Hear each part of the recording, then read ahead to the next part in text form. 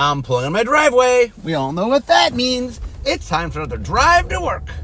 Okay, so today and the next two podcasts, I'm going to do a 3-podcast series on Return to Ravnica block. So I'm going to talk about Return to Ravnica now. Then I will talk about Gatecrash and Dragon's Maze. Okay, so today we return to Ravnica. So the original Ravnica, so the very first, I became head designer in 2003, and that was like in the middle of Champions of Kamigawa block. But the first block that I got to sort of put my thumbprint on, if you will, as a head designer, where I planned it from the beginning, was Ravnica, original Ravnica block. And that had just started out as, hey, it was time to do another gold block. And anyway, it ended up becoming very, very popular. And so we knew that we wanted to revisit it. I think we put it out and like right off the bat, it was like, oh, wow, this was really successful. We need to do this again. And I think we penciled it in at 5 years later is what we did. So I think original Ravnica came out. Then there was Time Spiral. Then there was Lorwyn. Then there was Shards of Alara. Then there was Zendikar. Then Innistrad. And then Ravnica, Return to Ravnica. At this point, I think when I first took over as head designer, I was trying to mix up a lot of people. So I had a lot of different people leading the large sets. There were some issues. So for a while, I was leading all the large fall sets. So like I did Zendikar, I did Scars of Mirrodin, I did Innistrad. And so Ken Nagel, we had discovered Ken Nagel through the first Great Designer Search. Ken and Alexis and Graham were the final 3, all of which ended up getting full-time jobs at Wizards. Not all in R&D, but all ended up getting full-time jobs. Anyway, so I wanted Ken. I felt like Ken had gotten to the point where I thought Ken could lead a large set. But normally when I have someone leads a large set for the first time, I liked them to do returns if possible, just because a return, there's a lot of known qualities there. I mean, there's not plenty to figure out, and you got to make something, but there's a structure already there. And so usually when someone's leading a large set for the first time, it's the easiest thing to do, sort of as you're learning how to work on sets. So anyway, I decided that I wanted Ken to do Return to Ravnica. And so the design team was led by Ken Nagel, Zach Hill, Alexis Jansen, Ken Troop, and myself. So Zach was one of the developers at the time, now probably called Play Designer. Alexis had won the first Great Designer Search, and we were planning for Alexis to lead Dragon's Maze, so I wanted her familiar with the block. Gatecrash would be co-led by me and Mark Gottlieb. We'll talk about that next time. And then Ken Troop now runs Tabletop Magic. At the time, I think he was in charge of the creative team at the time. I'm trying to remember. Anyway, and then I was on the team. And the development team, Eric Lauer ran it. It was Zach Hill, Dave Humphreys, Tom LaPilli, Adam Lee, Billy Moreno, and Sean Main. Okay, so, and the set was called Hook, for Hook, Line, and Sinker. That was his code name. 224 cards, 101 commons, 80 uncommons, 55 rares, 15 mythics, and 25 basic land cards. Okay, so now let me walk through how we did this. So we knew we were going back. The one change we decided, so original Ravnica block, which was Ravnica, what was there? It was Ravnica Dissension, Ravnica Guild Pact Dissension. We had done it. It was a large, small thing, and it was 4-3-3. We'd broken them up. So it's the first time we'd sort of taken the theme and broken it up during a block. One of my big things that I really mattered a lot to me as head designer was I wanted to do more block planning, and so that was me experimenting. Ravnica was me trying something new at the time, which was, what if we took something, chopped it up, and then put it out during the course of the block? We decided when visiting Ravnica, we were interested. Obviously, it was going to be guilds. That's what people loved. But looking at it, instead of doing large, small, we did large, small to medium. I think Dragon's Maid was a little bigger than a small. And so the idea we came up with was, instead of doing 4, 3, 3, what if we do 5, 5, 10 was the idea. So the idea was both Return to Ravnica and Gatecrash would be large sets, and they could fit a full 5 guilds in it. And then the last set, which was a small to medium set, would sort of be kind of something for everybody. It would have stuff from all 10 sets in it. That was the plan. So the idea was, we basically wanted to revisit what Ravnica was, except we wanted it to be, we changed the block structure a little bit. I mean, it still had all 10 blocks in the block. All 10 guilds in the block. But it was 5 and 5 broken up. And the idea of having a set at the end that had everything was brand new.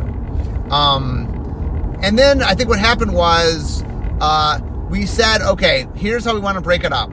We want each set that has 5 blocks to have every color represented twice. And then we had a whole bunch of criterias.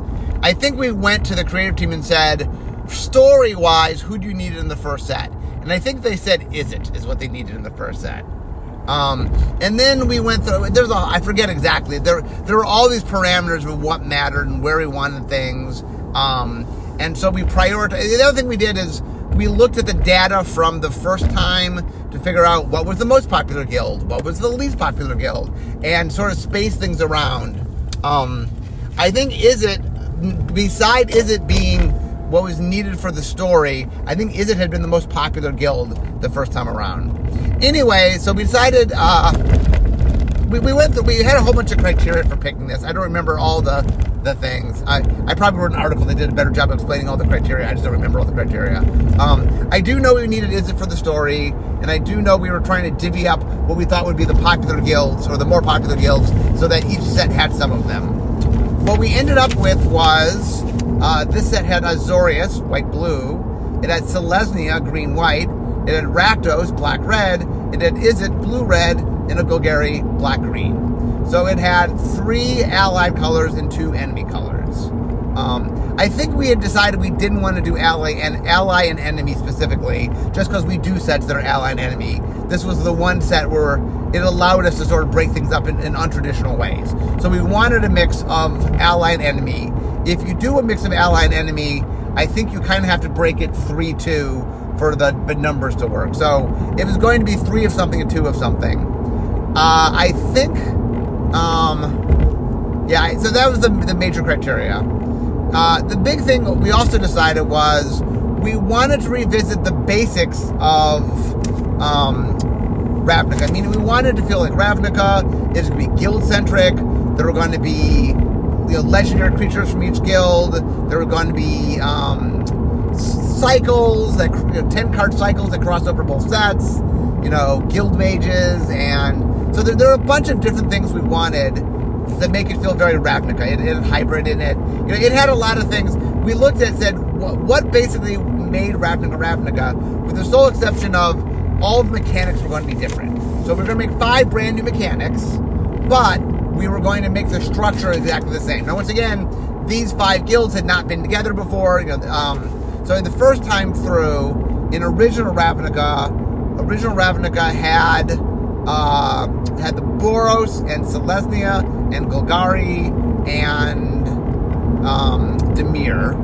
And then the second set, Guild Pact, had Izzet and Rakdos and Orzhov. And Dissension, the third one, had Selesnya and Rakdos and Simic. So this time we were mixing them up. Obviously, Azorius had been Dissension, Izzet had been Guild Pact, Selesnya and Golgari had been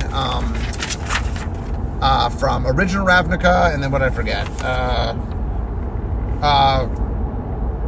Rakdos had been in Dissension as well. So we had guilds from all 3 of the block, all 3 of the sets in the original block. So we really mixed it up. So the real big question was, what were the mechanics? What did we want to do? Now, one of the guidelines we had was, if you mix the original, if we used watermarks again. So we said, okay, if you took all the cards with the same watermark, you took all the Rakdos cards and put them together, we wanted the deck to play. It's not that it had to be the same mechanic as last time. We just wanted to hit the larger themes of it so that it was something that would be synergistic with what happened before. Okay, I will start with Azorius. So what had happened in Dissension was Azorius, at the time, in Standard, there was a very dominant white-blue control deck. So one of the things that we had been asked when we did Azorius in Dissension was to kind of not lean so heavily into the control aspects of white-blue, which is the low-hanging fruit of white-blue. So we definitely it was the one, of all 10 guilds, it was the one guild that probably was the least tied into the low-hanging fruit of what the color combinations are. But this time we didn't have the restrictions, so we said, okay, we can make white-blue a little more controlled. Azorius in Dissension was a little more about flyers. And there were control elements, but not as strongly and not as pushed as we could have done. So we decided, okay, this time we're doing Azorius, we're going to do them as a control-oriented guild. And we spent a lot of time. I think the first thing we tried was we tried this enchantment theme. So Constellation, which would later show up in Theros, first came up here. And the idea was, what if there's all these enchantments that represent all the laws that, like, the Azorius are the bureaucrats of Ravnica. They're the ones that, you know, make the laws, and, you know, they very much control. Their form of control is through the law. And so we said, okay, it might be fun if we do a lot of enchantments that represent restrictions and rules. It's something white does primarily and blue does secondary, and you know, it might be sort of cool. And then we reward you for having enchantments, and we looked at all the different ways to reward you for enchantments, and in the end we decided that just playing them was the best reward. So we gave so Constellation, it wasn't called Constellation obviously, was the original mechanic. The problem we ran into was, and this is a common problem in faction sets, is when you're building your faction, you have to make it such that not only does it play well by itself, but it plays well with the overlapping colors. So Azorius, for example, was white-blue. Well, the other blue guild was Izzet, which is blue-red, and the other white guild was Selesnya, which is green-white. So Azorius wanted to play nicely with Selesnya and wanted to play nicely with Izzet. Well, it was tricky making the enchantments in such a way that would work. And the caring about playing enchantments when all the enchantments are in white and blue, and there, I mean, we could make a few enchantments in blue-red, you know, like blue-red or red and green-white or green. Could have some enchantments, especially green is a little easier to do that. But it just wasn't blending well. Like, one of the big things about how faction sets have to work is normally the mechanics is a little bit smaller space because instead of fitting, like normally we do a normal Magic set, you have like 2 to 3 bigger mechanics that are stretched across most of the colors. In a guild set or a faction set, at least a 2-color faction set, you are taking 5 mechanics stretched across, but not every color has access to all the mechanics. So it's a little bit smaller space. One of the nice things about faction mechanics is you can do some things that might not be as grandiose because you only have to make like 10 to 12 cards. So it's just a little tighter. It's a little easier to sort of pull that off. And so, anyway, it turns out the Constellation was a neat idea, and obviously we'd later find a home for it, but this wasn't the right place. We tried a couple different things, but the thing we ended up on, the main thing we ended up on after trying the enchantment route was Detain. So Detain was a keyword action, and basically what it says is until your next turn, target creature could not attack, block, or use activated abilities. So there's a card called Arrest, which is an enchantment that does that permanently. Like, an enchanted creature can attack, block, use activated abilities. So we liked the idea of, hey, well, if you're in charge of the structure, maybe you could lock people up. You know, maybe you could use your use the law to control people, and part of controlling people is controlling who has access to what. And so it was a neat way to sort of temporarily control things in a more tempo-based way. And it ended up playing really neat. It was a cool mechanic. And as a keyword action, it allowed us to put it on a lot more different types of cards. It could go on spells, it could go on permanents. It was very flexible in how to use it. And it had one of the things that we were looking for, like one of the challenges of making a control archetype, is making sure that you have some ability to control things that is not too daunting. Like if a control is turned up a little too high, it's just like your opponent can't do anything ever, and that's not fun. And so this was a lot more about, well, I'm temporarily halting things, which allows me to attack or, maybe protect myself, but it's done in smaller doses, and so it does not forever prevent the opponent from doing something. The answers are temporary answers. And so that ended up playing very nice. Okay, next up, Selesnya. Next up is Rakdos. Rakdos is black-red. So the Rakdos mechanic, I know we tried a bunch of different things for Rakdos. Really, you want a sense of, no holds barred, that the Rakdos will do whatever it takes to get what they want.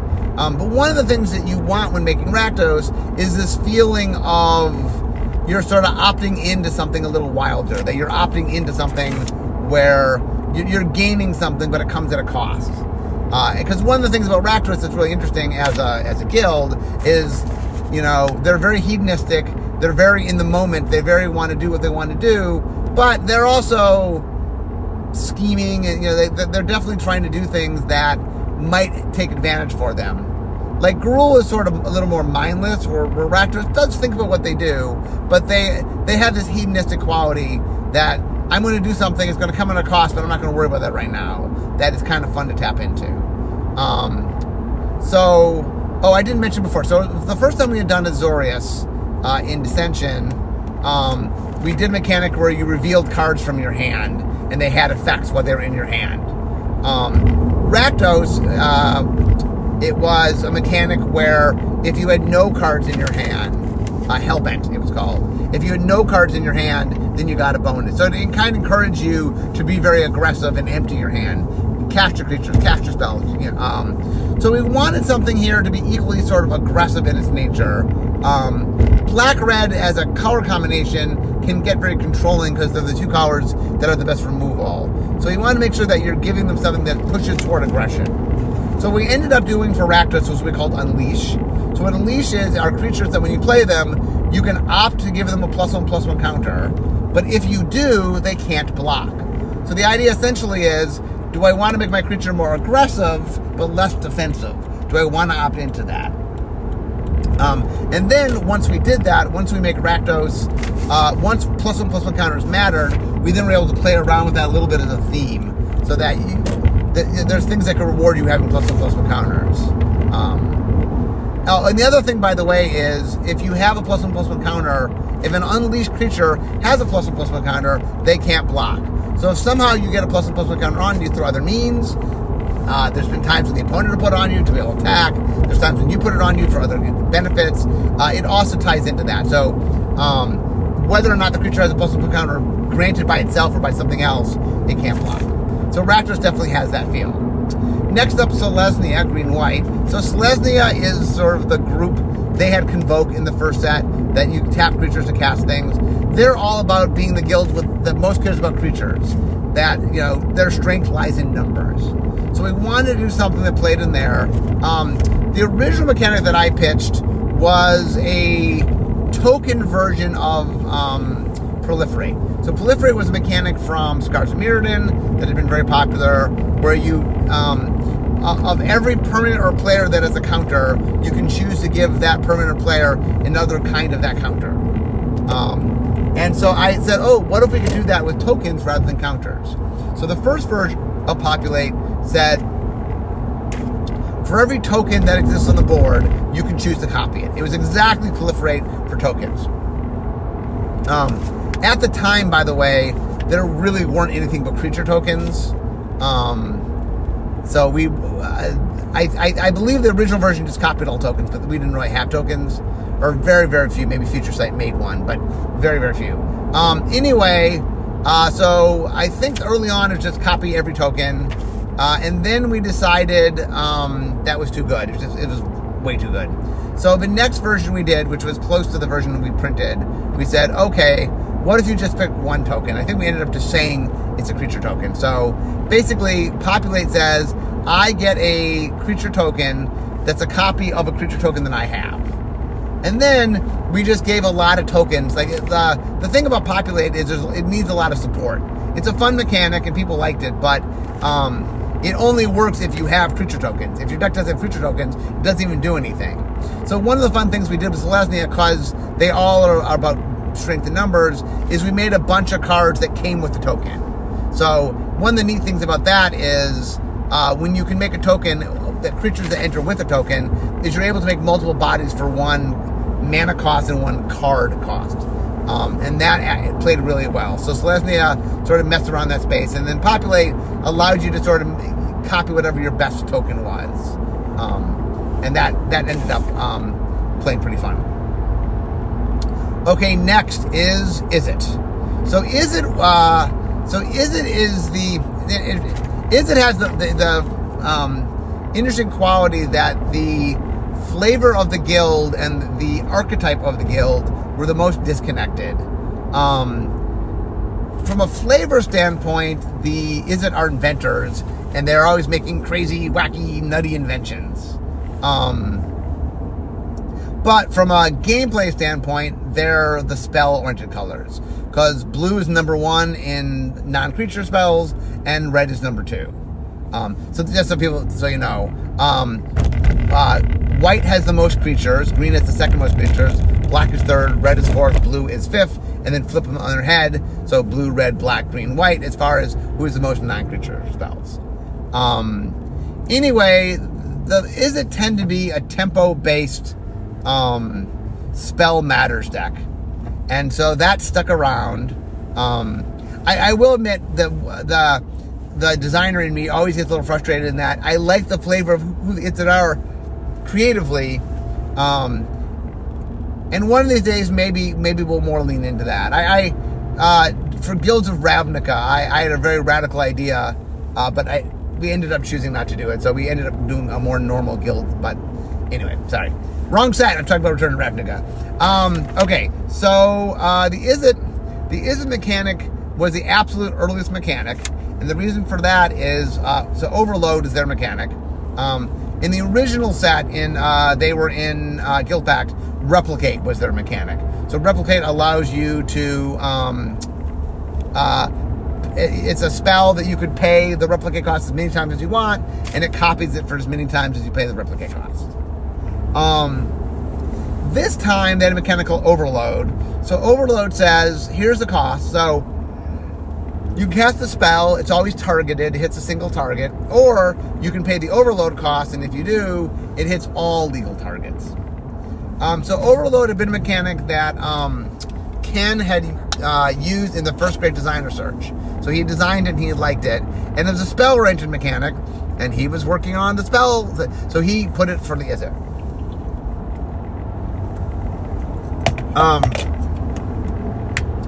It was one of those mechanics that proved to be a little more challenging to design than at first blush. And the reason for that is the idea that it has to be something that hits a single target, but you can hit multiple targets, and multiple targets make sense in the rarity it's at. Normally for most effects, like if I kill a creature, that's a common spell. If I kill all creatures, that's a rare spell. So we had to sort of pick things that made sense hitting a single target, but when you overloaded it at low rarities, it still made sense in that rarity. Now, we allowed ourselves to push a little bit. Some of the commons, for example, when you overload them, feel a little bit like uncommons, but still, one of the design challenges was trying to fit that and make it make sense. But anyway, there definitely were a bunch of overload cards, and there's a few pretty famous ones that still get played. Anyway, so that was Overload. Finally, we had Golgari, black-green, graveyard-based. They had Dredge in original Ravnica, which was probably the most broken mechanic of the original Ravnica block. We knew we wanted to be graveyard-oriented, they're all about the graveyard. That's kind of their big theme. Black and green are two biggest cards that care about the graveyard. As always is the case, Golgari takes forever to find. We went through a lot of iterations to find the Golgari.